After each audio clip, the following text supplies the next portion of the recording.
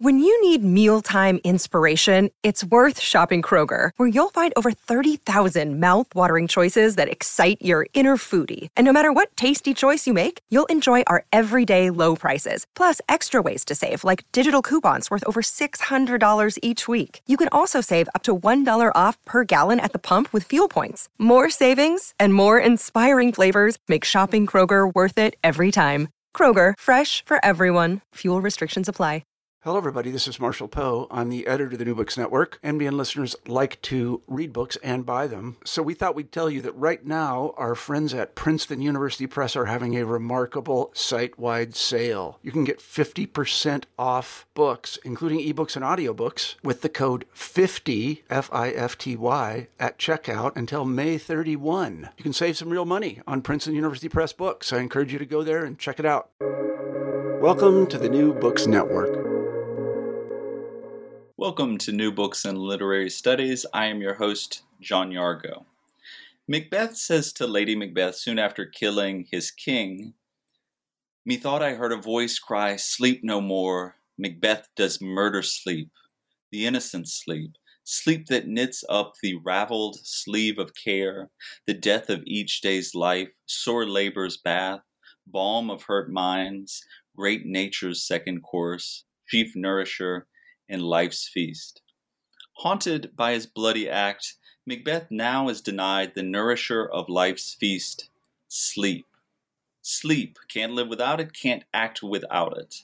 Even so, it is also a condition of passivity, so eerily similar to death, so disconcertingly passive, so disruptive to active sociable virtue."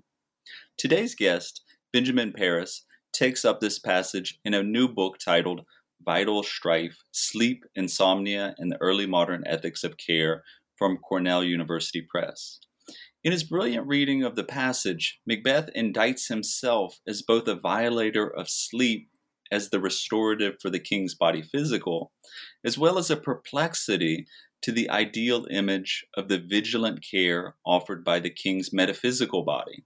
In turn, Macbeth himself becomes self-divided and denied the soothing balm of sleep. I am happy to have Ben Paris here to discuss Macbeth and other early modern texts concerned with sleep and care. Ben is visiting assistant professor of English at the University of Pittsburgh, and his work has appeared in Shakespeare Studies, Modern Philology, and SEL Studies in English Literature. Welcome to the podcast, Ben. Thanks, John. I really appreciate you having me here, and I'm certainly excited to talk about the book. To begin with, can you talk about how this book came together? What led you to the conjunction of care and sleep? Sure. I guess the first thing to say is, like most first academic monographs, this began as my dissertation topic, and I settled on it on sleep as a dissertation topic, sort of in a roundabout way, because originally I wanted to work on Thomas Nashe.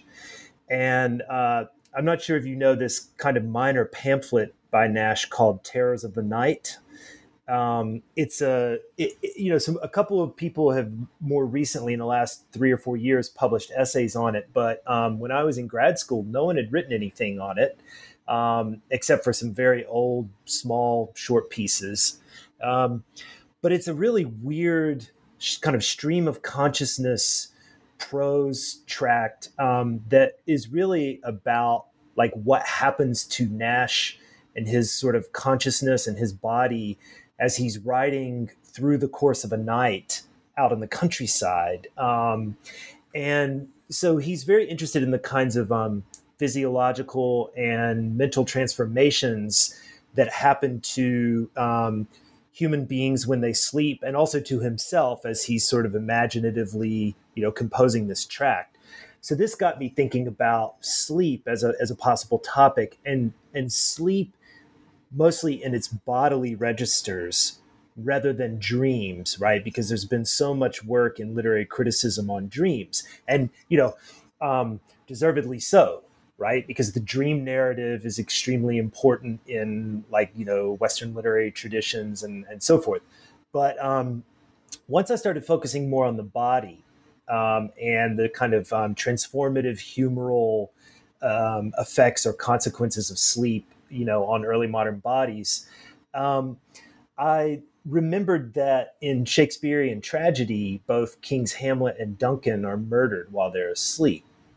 So, that led me to think, okay, maybe I could get a chapter on Shakespeare here, and turn to Shakespeare's histories and tragedies, and saw that sleep and care were often represented together and in close proximity, especially with respect to sleeping sovereigns. And this is the case not only in Hamlet and Macbeth and King Lear, which are the works that I talk about in the book, but also in the Henriade. Like, there's this great moment, where Hal is watching his father sleep, and he thinks about the way that sleep, he says, has divorced the crown from the head of many English sovereigns. And so I, after noticing this language of sleep and care in Shakespeare, I just sort of then went back to some other, both canonical and non-canonical works, and saw a similar pattern, right? Where sleep is being represented as this paradigmatically careless state,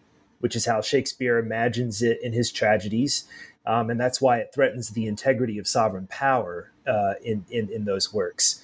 But at the same time, I saw that Shakespeare and other early modern writers are also thinking about care as an excessive form of wakefulness that can emerge when people or characters seem unduly attached to impossible ideas of virtue, or perhaps they are especially burdened by the cares of waking life and the kinds of, human frustrations of distress and worry. So I started thinking about it and seeing it as a kind of paradox that emerges from early modern literary and philosophical investigations or considerations of sleep and sleeplessness. And in the book, I end up describing this paradox as a sort of biopolitical conundrum for the care of the early modern self and others, in the following terms. The formulation I use in the book is that to sleep is to care for the bodily life that sustains waking attention, but only insofar as sleep abandons the forms of wakefulness that promote ethical and spiritual care. So, using that kind of formulation and paradox as a conceptual foundation for the book, I then look at how all of these different writers in some way take up this same early modern paradox around sleep and care. Yeah, and part of your investigation is tracking that conjunction back to Stoic philosophy and vitalism and the reception of those ideas in the early modern period. How does the cosmological vision of writers like Seneca inform ideas of sleep and care in 16th and 17th century England? And what were some of the ways that that relationship between wakefulness and Christian virtue were understood? Yeah, that's absolutely right. So I guess the first thing I would say is going back even sort of before Stoicism in ancient Greek thought, especially in Plato's work, there is a lot of interesting material, especially in the Republic, that aligns virtue and the good with wakefulness, clarity of vision, clarity of perception, and sort of, sleep and related states are used primarily metaphorically, but to some extent literally, as indications of a soul that is confused or being led astray in some sense. And I think the Stoics build on some of those ideas or foundations, but what they offer is, in other regards, a very different vision of the cosmos and a different vision of care than what you find in earlier Greek thought. I think probably one of the most important Stoic principles in the early modern works that I discuss is this idea that volatile physical mixtures are constantly circulating and permeating all aspects of life in the cosmos, human or otherwise. And so this Stoic theory of volatile physical mixtures and the idea of sympatheia or mutual co-affection, as well as the Stoic term krasis, which means blending or mixture. These ideas, I think, are really important in terms of shaping early modern views of sleep as a volatile, transformative humoral condition that can and often does unpredictably slide from a form of benefit to the body and soul into a more harmful situation. And I think that that idea is especially central to Senecan tragedy, the idea of volatile physical mixtures that behave unpredictably. And, so Senecan tragedy and its uniquely cosmological framing of human action and passion in relation to corporeality is one of the major ways that I see this Stoic legacy appearing in early modern literature. The other, I think, central claim of the Stoics that I find to be really fascinating and innovative is this thought that the cosmos is a single living organism.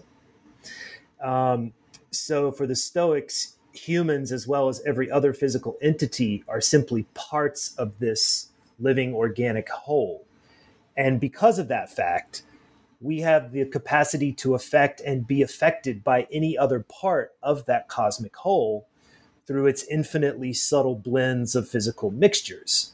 And so these kinds of physical theories have important implications then for how the Stoics think we should care for our physical bodies as well as our souls, especially because the Stoics actually don't think the soul is immaterial. They think the soul is also a body. It's just a more rarefied and subtle type of body, a substance known as pneuma that's incredibly subtle and finely blended with all the denser corporeal matter in the cosmos. So these two aspects of Stoicism, the sort of theory of volatile physical mixtures and the interconnectedness and mutual co-affection among all bodies, I think in interesting ways shapes the perspective of the early modern writers that I take up in my book, especially with respect to how they're thinking about the physical transformations of sleep. And also, I think for the Stoics, sleep itself is an important and interesting moment because it relaxes the perceptive tension that animates thought and action in all living bodies. But at the same time, for living beings, sleep harmonizes their soul. It restores it and places it into a kind of attunement with the rational motions of the pneuma that form the cosmic web of causation that spreads across and holds together the entire universe. So this means then that for the Stoics, sleep is a form of care that restores and reattunes the human soul in accordance with these cosmic foundations. And all of this is in Stoic thought and in my book closely related to the school's sort of first principle of ethical theory, which is called oikeiosis. And oikeiosis is a word that doesn't have a precise English translation. It has been translated as dearness, affiliation, attachment, belonging, and these are all senses that are included in the word. It's related to the Greek word for home, oikos. And oikeiosis describes for the Stoics the first impulse of all living beings to sense and care for their own physical constitutions as embodied creatures. And various Stoic writings from the ancient world actually argue that oikeiosis continues even while we sleep, because the rational motions of the pneuma are sort of never ceasing and always in some way affecting bodies in the cosmos. So the living being is always exercising its most basic function of caring for itself as a physically constituted being, even in this sort of reduced minimal form. So that's the kind of framework that I sort of draw on from ancient Stoicism and see as being in various ways, adapted or modified by early modern writers. And I think to get to your question about Christian virtue, one reason why this Stoic model of sleeping care is so striking as it is taken up and sort of reactivated and rethought in early modern literature is that it differs starkly from what I see as a Christian political theological treatment of sleep Not to mention this longer tradition in ethics, in accordance with Plato that I mentioned earlier. But this tradition in Western Christian political theology that aligns sleep with ethical or spiritual peril. So thinkers like Paul and Augustine are good examples here, as well as the humanist thinkers like Erasmus and Luther, who endorsed a model of constant vigilance and care that protected against sleep, because it saw sleep as a moment of carelessness, of paradigmatic carelessness that exposed us to the workings of the devil. So the Stoic alternative to these ways of thinking about sleep and ethical care is something that I think early modern writers find very appealing, insofar as they are, in some sense, beginning to tire of those humanist paradigms through which they were educated. So in the book, I actually use the phrase humanist fatigue to describe what I see as a sense of weariness regarding the moral psychologies of Pauline and Augustinian political theology and Renaissance humanism, all of which emphasize a mutually sustaining relationship between wakefulness and the good, or vigilance and virtue. Maybe this would be a good time to turn to a distinction that you draw on what I understood to be a consensus about Aristotle, which has largely been shaped by the work of Agamben, that there is bios and zoe, bios being biological life, zoe being the ethical, political life.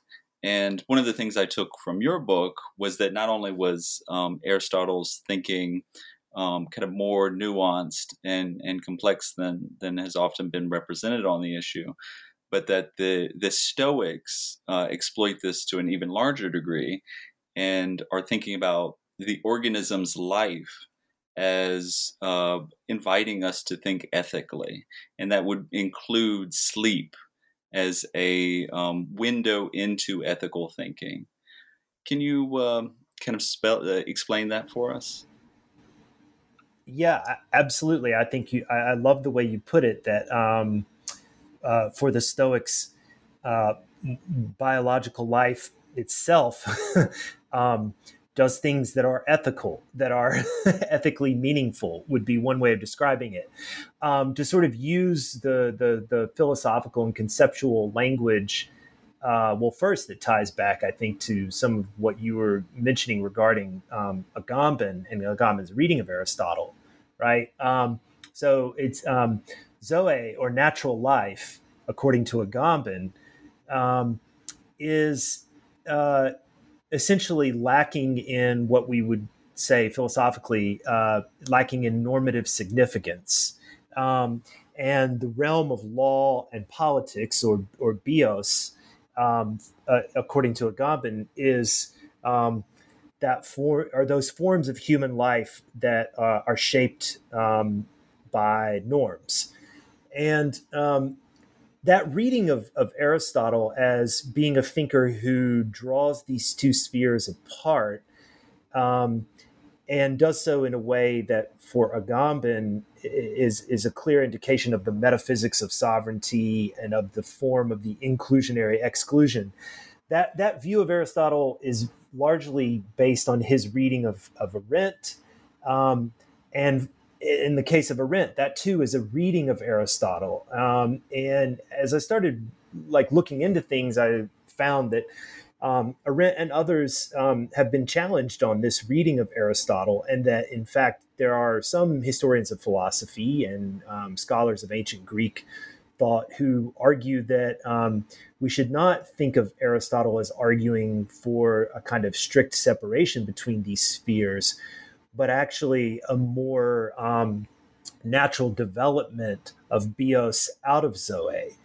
Now, some people who read Agamben would say that, or some readings of Agamben would say that Agamben does allow for that possibility, but I don't know. Personally, the way I understand things, I think Agamben, as Agamben reads everything, he wants to understand the entire history of the West, Western thought, through this kind of metaphysical structure, which for him is related to sovereignty and biopolitics in this way. And along the lines you were suggesting, I think that the Stoics, even more than Aristotle, conceive of a kind of direct route from biological life or zoe into normativity. And they do so basically by suggesting that biological life itself posits norms and forms of value. And in this regard, in the book, I argue that the Stoics are a kind of ancient precursor to the biopolitical thought of Georges Canguilhem, who was one of Foucault's students and who was very responsible for influencing Foucault's theory of biopower. But Canguilhem, in his book, The Normal and the Pathological, thinks about normativity in this broad and rich sense, which is actually coincidentally the way that most philosophers think about normativity. And he has this idea of vital norms as the functional foundation of life that are constantly remade by the living organism, including humans. And so these biological norms become malleable sites of agency that respond to individual and social forms of influence, but they draw their inherent power from what Canguilhem describes as man's functional plasticity, which is linked to this idea of vital normativity. And so Canguilhem also explicitly aligns this idea with ancient thought, because he says that these physiological constants or vital norms should be understood as virtues or powers or of the living organism, virtues in the old sense of the word, right, which combines the idea of capacity or power with function. So all of this is to say that what my book is trying to recover, both in ancient Stoic thought and its sort of ethico-biological theories, both from Stoic thought and from Canguilhem's thought, a way of understanding ethical normativity in relationship to the living body that is very different from the Agambenian metaphysics of sovereignty, and what I see is almost a kind of stranglehold that Agamben has had in early modern studies, insofar as I think most people who are working on political theology, questions of bare life, sovereign power, have really been influenced and shaped by Agamben in this regard. And as you mentioned, by Agamben's reading of Aristotle. So, yeah. Oh, excellent. And I would like to just briefly go back and say, I think I got the two terms mixed up there in my question. Zoe being biological or natural life, and That's right. Bios being ethico-political life. So for those listening along, That's I'm right. sorry for any confusion there. In your second chapter, you turn to Jasper Heywood, a fascinating Elizabethan translator and Jesuit convert. You look at Heywood's translation of Seneca's tragedy, Hercules Furens, as an exploration of sleep as a form of self-care, as well as care extending outward to the world. Who was Heywood, and how did he carry forward and complicate Stoic thought about sleep and care? Right. Great. So, so as you mentioned, Heywood was a Catholic, and he ended up becoming a Jesuit priest at a certain point in his life. He became a fellow at Oxford. I think he had two different stints, and I think the first one he was quite young, in his teens, and then he left, and then he came back. But around 1581, he got kicked out of Oxford and exiled from England because he was loyal to Mary Tudor, and he refused to back down on his Catholic convictions, right? And so he was exiled on pain of death. Also, interestingly enough, he was John Donne's uncle. I don't know if you knew that, but he's got some connections to English literature in that regard too. But for my purposes, what's most important about Heywood is that before he was exiled from England, And while he was a fellow at Oxford, he started translating and actually completed translating 3 of Seneca's tragedies into English for the first time. And these tragedies, as you and any other early modernist who works on drama will know, were part of that Thomas Newton edition called Seneca, His 10 Tragedies, that influenced so many English playwrights. So Heywood was responsible for 3 of these translations, Troas, Thyestes, and Hercules Furens. So while it also, interestingly enough, while I focus on Hercules Furens in the book, that's the kind of reading at the core of the first chapter, or the second chapter, sorry. But Heywood wrote in his translation of Thyestes this really amazing preface in which he imagines himself falling asleep, and he tells the readers he's falling asleep at his desk at night, and his head is sort of collapses onto his copy, his Latin copy of Seneca. And while he's asleep, Seneca's ghost visits him in a dream and tells him more or less, "Great work on these translations. I want you to keep it up. So keep laboring away." Sorry, if only go ahead. We were all so haunted by the writers that we work with, right? Seriously, I know there would be nothing greater than having that vote of confidence, right? So anyway, I when I found this when I was in grad school and starting to work on Heywood, thinking about this scene, it was like manna in a sense, because it showed that I thought Heywood was clearly thinking about some interesting connections between sleep and Seneca. And of course, in Hercules Furens, that's really important because sleep and these questions about ethics and ethical care are really at the center of the tragedy.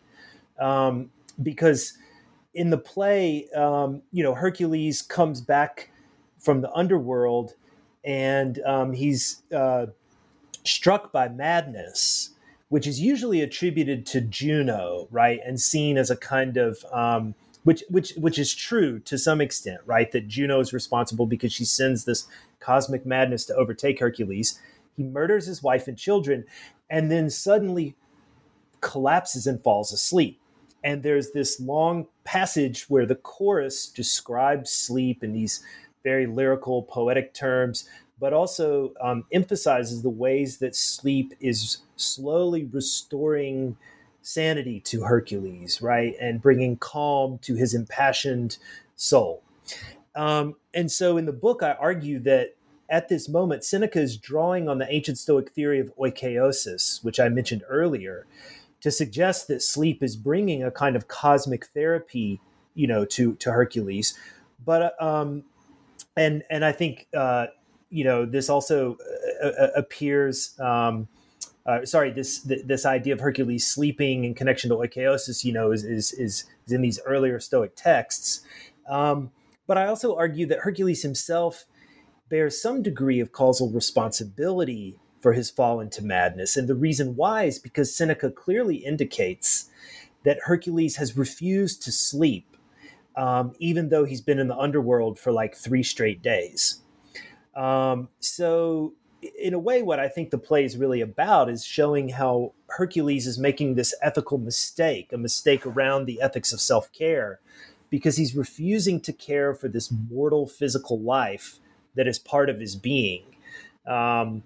And in Stoic thought, that physical life is what grounds oikeiosis, right? And so it's the first principle of ethical care.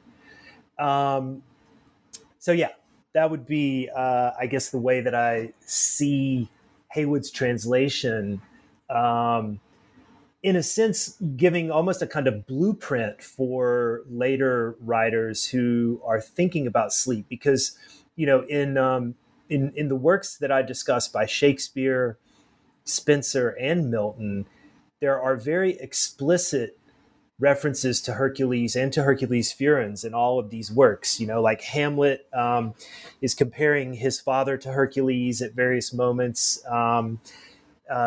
King Lear is a play that's quite clearly modeled on Hercules' madness and rage, and both Robert Viola and Gordon Braden have made this argument.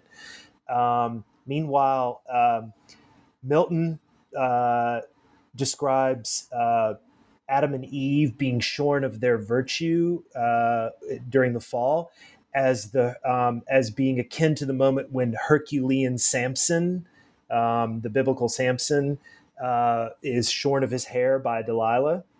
Right. So there, and then also Red Cross Knight. I don't know if you'll remember, but when he's fighting against the dragon, and the dragon superheats his armor, Spencer has this long stanza that compares that to the other Senecan tragedy, Hercules Ateus, in which Hercules is poisoned, right, and the tunic collapses into his body, and he starts to pull his body apart because he can't get the tunic off. So I saw all of these, direct allusions between these central characters and Hercules as also being part of what was informing these writers' views of sleep, right? Hercules is not usually one we think of in terms of sleep. We think of him in terms of virtuous accomplishments, heroism, tirelessness. And what I'm arguing is that there's actually this kind of alternate literary history of the somnolent Hercules, which is recoverable in Stoic texts and which feeds directly into all of these early modern works. Yeah, let's turn to the figures of sleeping kings in these texts that you're looking at, Hamlet, Macbeth, and King Lear, and the questions that the sleep of the king poses for this political theological discourse of vigilant care. The king is father and ruler, always awake to protect the larger polity. What do those plays have to say about sleep and care? Yeah, absolutely. That's right. The whole theory of the king's two bodies, is premised on this idea that the king has to always care for the body politic, along with caring for, his body natural. And like in Ernst Kantorowicz's, King's Two Bodies, that massive tome that's so important in early modern studies, there is a really interesting series of footnotes that talks about this figure in medieval tracts known as the Rex ex somnis, or the king outside of sleep. And so Kantorowicz is sort of suggesting that this idea feeds directly into the early modern variation, in thinkers like Plowden and Koch and so forth, of the king's two bodies. And then also James I argues in some of his political writings that the king must embody what he calls an ever wakerif. This is great Scottish, formulation, ever wakerif, or ever waking form of vigilant care for the kingdom, and even be prepared to suffer greatly under that burden. And he actually compares it to the suffering of Christ under the crown of thorny cares. So all of this is to say that, this is all the kind of, these are the political theological fictions that I think Shakespeare is taking aim at in these tragedies. Because he's using the conditions of sovereign sleep and insomnia insofar as they affect primarily the body natural to suggest that the bond or the union of the king's two bodies and that sort of metaphysical unity is itself compromised through these physical conditions, right? So in this way, I think Shakespeare is challenging the political theological fiction of the king's two bodies and this implication that the monarch must remain always vigilant because, of course, the monarch, too, is a human, and humans in their physical, creaturely being must sleep. So Shakespeare's drawing attention to this biological fact and to the role it plays in the life of sleeping kings whose somnolence is in some way, I think, meaningfully connected to their tragedies. First, in Hamlet and Macbeth, I think Shakespeare's really emphasizing the perils of sleep and insomnia through a Stoic-inspired emphasis on these volatile physical mixtures and the kind of pestilent environmental influence that comes about with nightfall. And he does this, I think, in the Ghost, King Hamlet's Ghost's speech to Prince Hamlet, sort of describes those physical transformations in such terms. And then Lady Macbeth's speech, when she imagines, sort of summoning these sort of venomous, nocturnal substances and forms of influence to kind of pollute and occlude the scene of Macbeth's murder of Duncan. All of this, I think, is drawing on the kind of poetics and also philosophical underpinnings of Senecan tragedy when King's Hamlet and Duncan are murdered. And then in King Lear, I think Shakespeare's up to something slightly different. I mean, he's also interested in the volatility of physical mixtures, which we see, when Lear is out on the heath and suffering madness. But what the play ultimately works toward, I think, is an emphasis on the restorative virtues of sleep. And so sleep, as it does in Hercules Furens, is an important form of cure and a therapy to the madness that Lear experiences when he tries to let go of sovereignty, but seems in some ways unable to let go of the sovereign cares that still are attached to his psychosomatic being. So for me, in this chapter, the kind of reconciliation scene with Cordelia is really important, where Lear's doctors say there is a kind of cure that we can bring, and it's the most natural cure of all, which is sleep. And so then Cordelia, I think, acts as a kind of embodiment of the Stoic sage, because she summons what she calls the unpublished virtues of the earth, and asks that they sort of come to her father and cure him and relieve him of the harmful forms of distress and worry and madness that I think are kind of residues from the burdens of state that King Lear has had to maintain. And sleep then becomes the only cure to this condition. Vital Strife, I should also say great title. Thank you. It takes up Edmund Spenser's Faerie Queene. And you identify a deep ambivalence around sleep in Spenser's poem.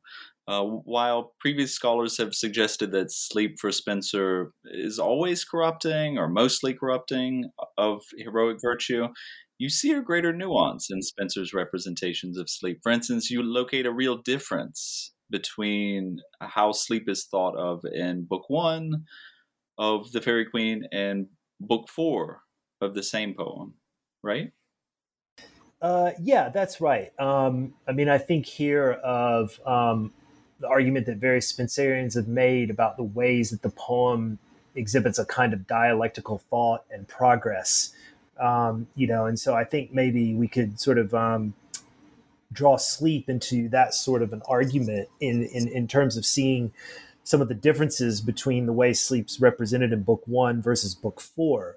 But I think that, in Book 1, arguably, Spenser is, I think, more deeply concerned with the paradox that I discussed earlier, right? That on the one hand, sleep seems to throw you into this state of careless inattention. It makes you vulnerable, and in Christian political theology in particular, vulnerable to assaults from the devil. But at the same time, sleep is clearly also a kind of care, a care for the physical or bodily life that sustains us. And I think he uses Red Cross as a kind of paradigmatic example of this.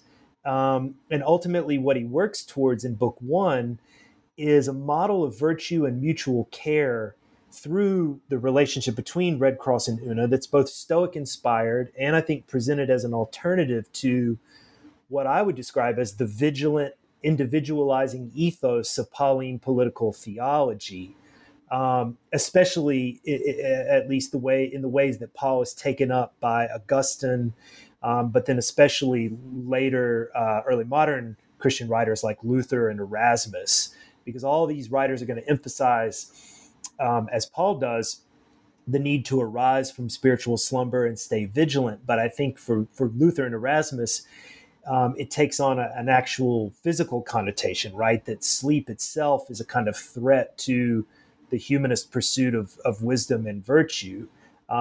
So here again, we see this, kind of recurrence of this strong connection between wakefulness and the good. Now, I think, Spencer, being the good English humanist that he is, he's deeply familiar with all of these arguments, and he wants to, give them some sort of credence.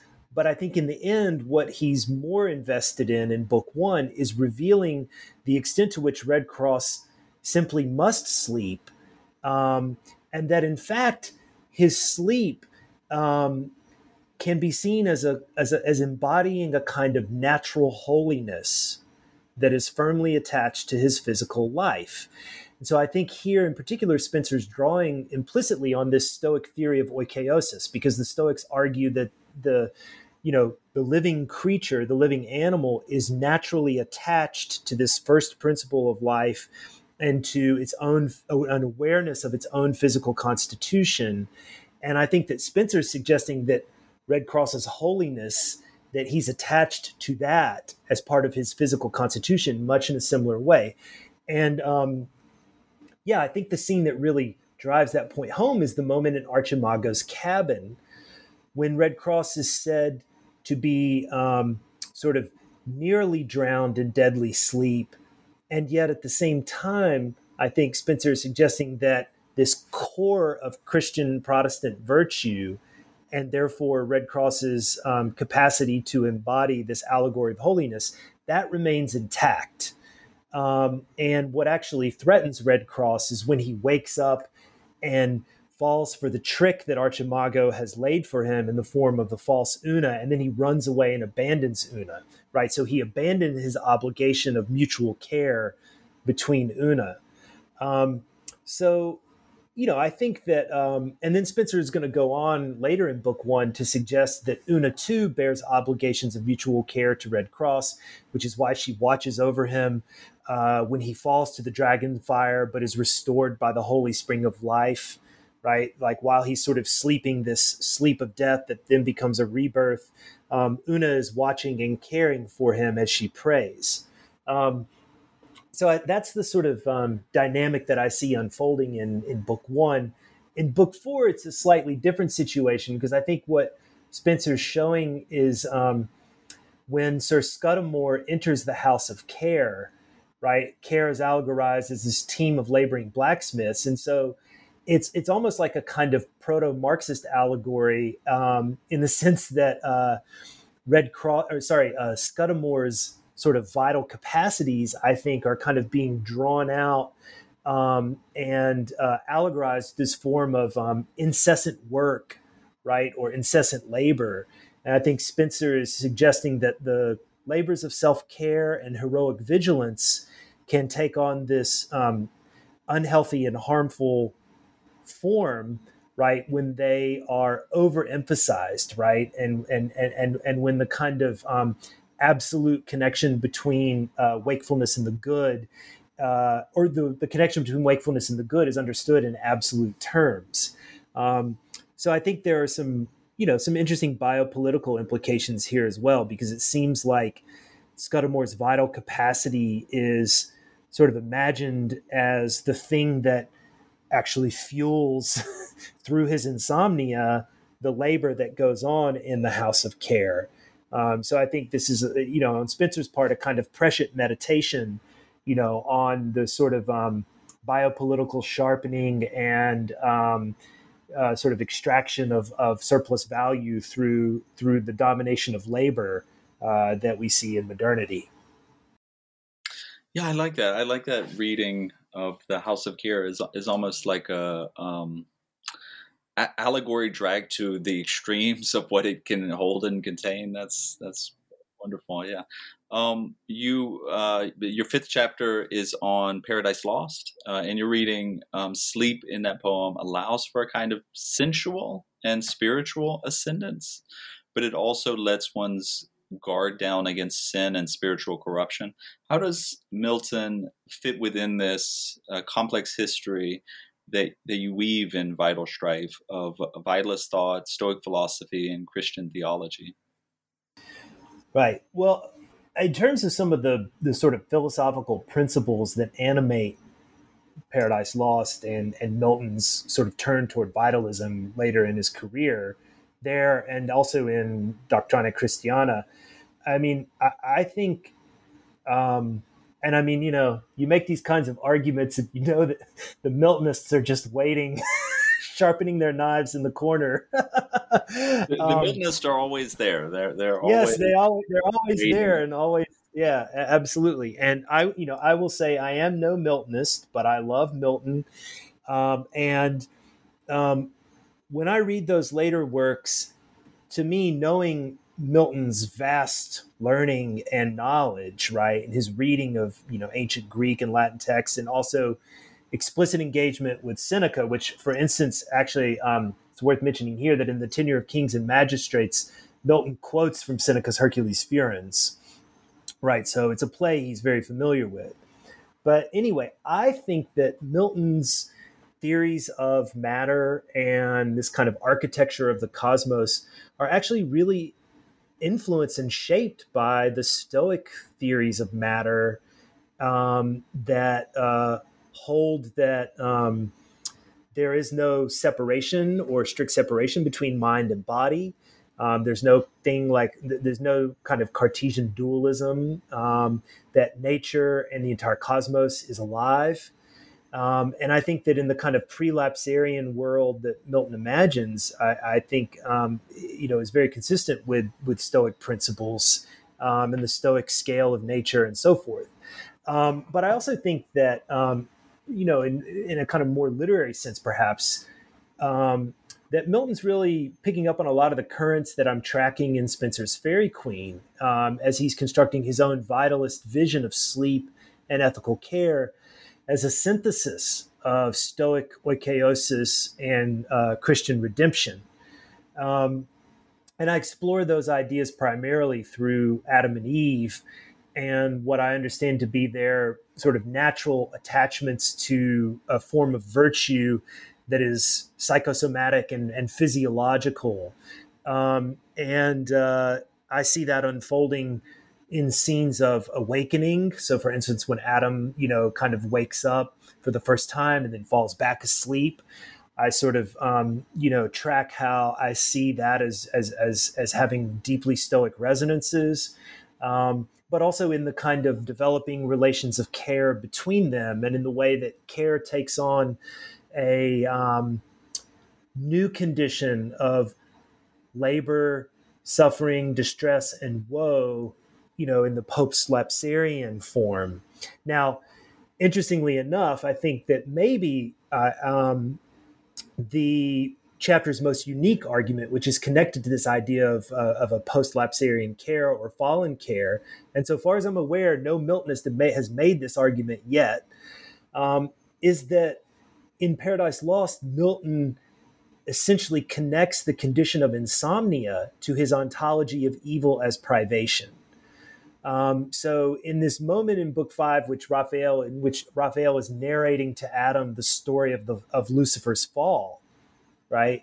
The moment where that happens, where Lucifer transitions into Satan, is precisely the moment at which Milton describes Lucifer as remaining awake, despite the fact that the entire rest of the angelic host is deeply in this blissful harmonic state of slumber, right? So like Lucifer sort of manages to individuate himself in what I argue is a kind of deficient mode of being, a form of privation that is insomnia, right? So it's this kind of form of wakefulness that is not actualizing a good, but a form of wakefulness that is instead a privation of the good that wakefulness usually actualizes. And so in this sense, it's a privation of insomnia.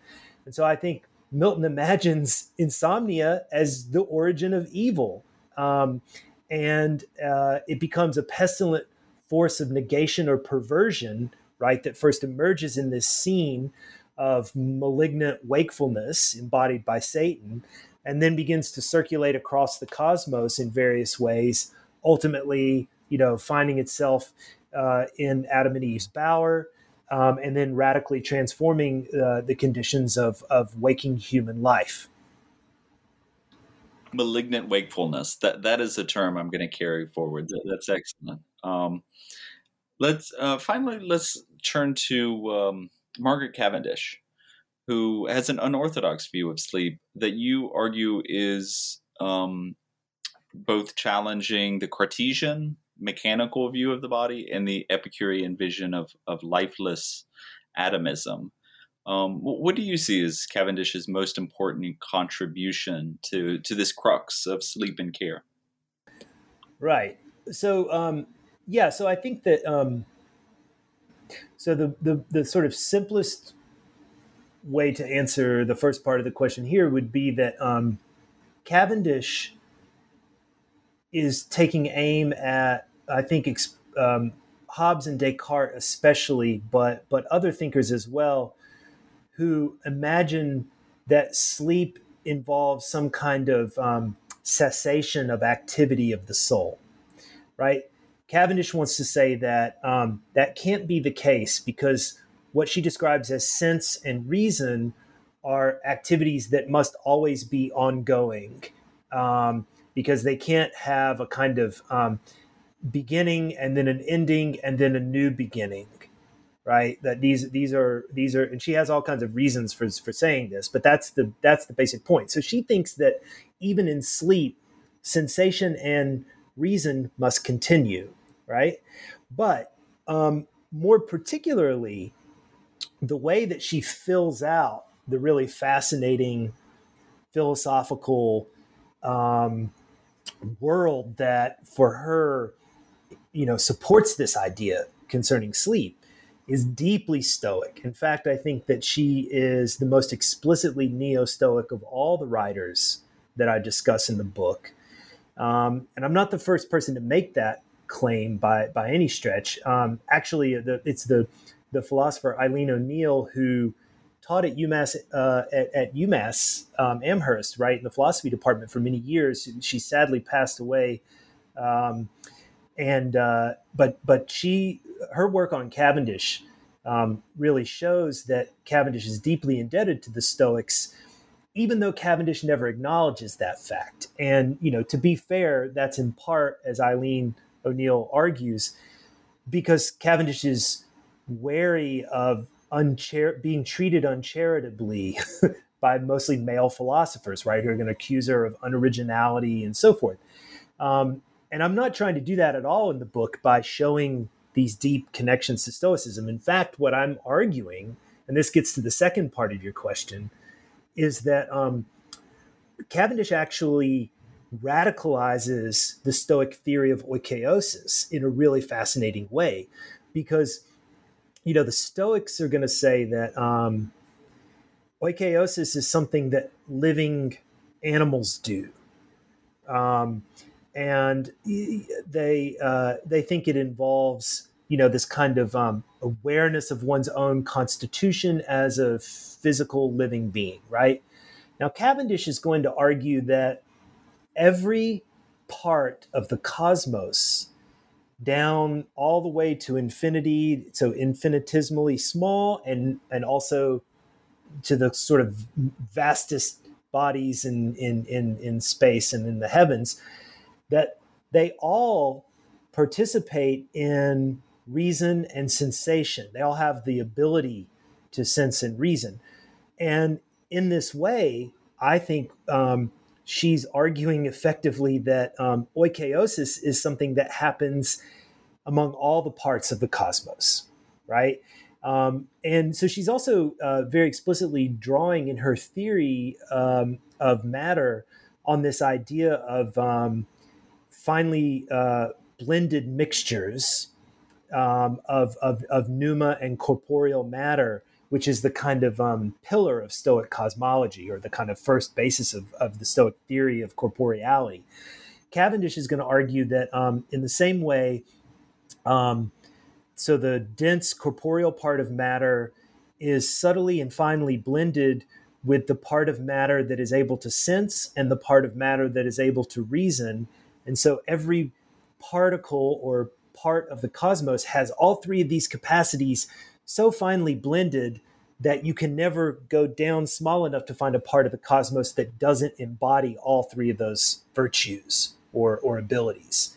And I think she's clearly thinking about Stoic oikeiosis here, largely because the text that Cavendish acknowledges in her Observations upon Experimental Philosophy as being her source book for ideas and passages from ancient Greek and Roman philosophy is Thomas Stanley's History of Philosophy, which is like this giant compendium of passages that Stanley himself often translates from the original Greek or Latin.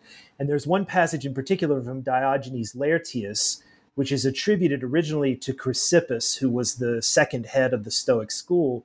And it talks about the first appetite of living creatures being to preserve themselves through care, right? To care for themselves. And so, given that Cavendish was drawing on this text, for her knowledge of Stoicism, which she again explicitly states in the book, I think that she was influenced by this Stoic theory of oikeiosis in her idea that sensation and reason must continue even while we sleep, and every part of the cosmos does that. So for her, all matter belongs in its own place or its own home, right, in the cosmos, and it's aware of its place within these infinite mixtures of nature. And so every entity in the vast infinity of the natural world manifests a type of oikeiosis in sensing, thinking, and caring for its own place in ways that are appropriate to the type of entity that it is. I'd like to turn to writing. I'd like to ask guests about their process. How do you approach writing and revision? Do you have certain techniques for honing your prose or developing a style unique to a particular project? Look, this is kind of funny because I think this is a great question to ask. And I think, unfortunately, I don't have a good answer for it. So while I've probably talked too much in response to all the other questions, this is one I've thought about, but I don't have great tips to share, and I don't even know if I can describe my process because it just feels to me like my process is often so haphazard and full of struggle. Maybe this is connected to why I titled the book Vital Strife, because that sort of seems to me to articulate what writing is like for me. I will say this, though. It gets a little bit easier as I get older. But for me, constant revision, I did so many revisions, to get this book into the final form. And, one often hears that truism that projects are only abandoned, never actually completed. And that feels very real to me in some way. So I wish I had a better answer and some more constructive or helpful things to share about my process, but unfortunately I don't. Okay. Well, let me ask this. Do you, I've often been inspired by the phrase, the inner sensoriate, or, the kind of reader that you're writing for. Like, do you visualize a person, or is there a particular reader you're trying to reach or impress? Actually, that's actually very helpful because I would say yes. I have maybe a group of what I would consider to be my ideal readers, who I think are scholars in the field whose work I most admire and see my own as, in some sense, being in dialogue with. And yeah, I mean, in this book, I think that those individuals were really, I think, probably first and foremost Julia Reinhardt Lupton and her work on Shakespeare and Aristotelian virtue, as well as Agamben. I think also Graham Hamill and Chris Pye are two people whose work has been a real tremendous influence on my own, and who I'm sort of imagining in some ways, as having a seat at the table. I think there are others at various points along the way who kind of come up, but I do think it's helpful to ask yourself, who are the people whose work has most shaped my own thinking, right? And whose work I really admire in ways that can then lead you to think that you aren't just writing, to this sort of like empty, absent, idea in some way, right? The academic audience, this kind of vague, right, ambiguous. Yeah, I think that's absolutely right. And then there are moments along the way where I think it's maybe I'm writing in a. Oh, also, I guess I didn't mention Gordon Teskey and Stephen Fallon, but those are also two, especially in the Milton chapter, But then there are moments where I do start to think more generally, of course, when you write the introduction and you're revising the introduction to the book, then I sort of am thinking more like the field at large, trying to really do my best to draw as many people as I can over to what I'm trying to advocate for, which is this very new way of thinking about Stoicism and its reception in the early modern period, and what it might mean for early modernists, but also humanists more broadly, to take Stoic ideas up in a new way. Now that this book is out in the world, this is my usual final question, and it's probably the most loathed, or the most reviled question I ask. What are you turning your attention to now that this book is published? What's the next subject or scholarly interest that you're pursuing? That's very interesting to me that it's usually the most loathed, because I'm actually happy to get this question. I actually have two book projects that I'm working on right now. And they're both closely related because they're both on ideas of endlessness and infinity that emerge, from two very different contexts. So the first book is on literary responses to the early stages of capitalism and discourses of political economy. And the second book is on the philosophical and scientific emergence of cosmological notions of infinitude that occur along micro and macroscopic planes. So there's a way in which I think you can see the seeds of both books, in my first book. The first current new book project is titled Endless Goods, Early Modern Virtue and Political Economy. And it's going to be focusing primarily on drama, but also we'll look at some, essays and writings on oikonomia from the early modern period, but also the ancient world. And it's sort of going to be looking at how dramatists are envisioning the nature of the good life over the course of the 17th century as capitalism begins fundamentally to transform conceptions of virtue and value. And you have the kind of birth of this new social science known as political economy and political economic thought that tries to sort of reorganize the state and the state's relationship to the life and labor of its inhabitants. And I'm planning chapters on Kidd, Marlowe, Montaigne, Shakespeare, Johnson, Milton, and Ben for that book. And then my second current book project is called Early Modern Infinity and the Global Poetic Imagination. So this is where I'm kind of moving into a kind of global early modernity as area of focus. So it's taking a historical and transnational comparative approach to ideas of infinity in early modern works of literature, philosophy, and science that in some way valorize poesis and the world-making capacities of the imagination. And so there's going to be some, early material on things like Babylonian practice of astrology, the Vedic roots of ancient Greek skepticism, Jewish Kabbalah, and also infinity in the medieval Islamic thought of Avicenna, and so forth. But then the book, I think, in its main focus will still be on, 16th, 17th, 18th century works.